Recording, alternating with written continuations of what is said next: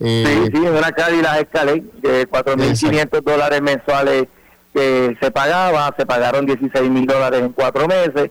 Y este muchachito, porque es un muchachito, es empleado de Miguel Romero, se mudó hace poco para cumplir con el mandato electoral. Lo que conozco es que es de Bayamón.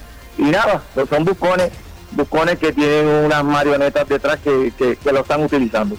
Buscones que tienen marionetas detrás. ¿Y este era empleado de Miguel Romero? ¿Miguel Romero lo envió para retarlo a usted? No sé, esa pregunta hay que hacérsela a mi amigo Miguel Romero y a su padrino Fernando Ríos. Mire, ¿y usted tiene una buena relación con Miguel Romero? Sí, yo con Miguel tengo una excelente relación. Eso que no quepa en la menor duda. Vale, pero esta persona era empleado de Miguel Romero. Es empleado de Miguel Romero, eso es lo que tengo entendido. ¿Y le va a retar en primaria?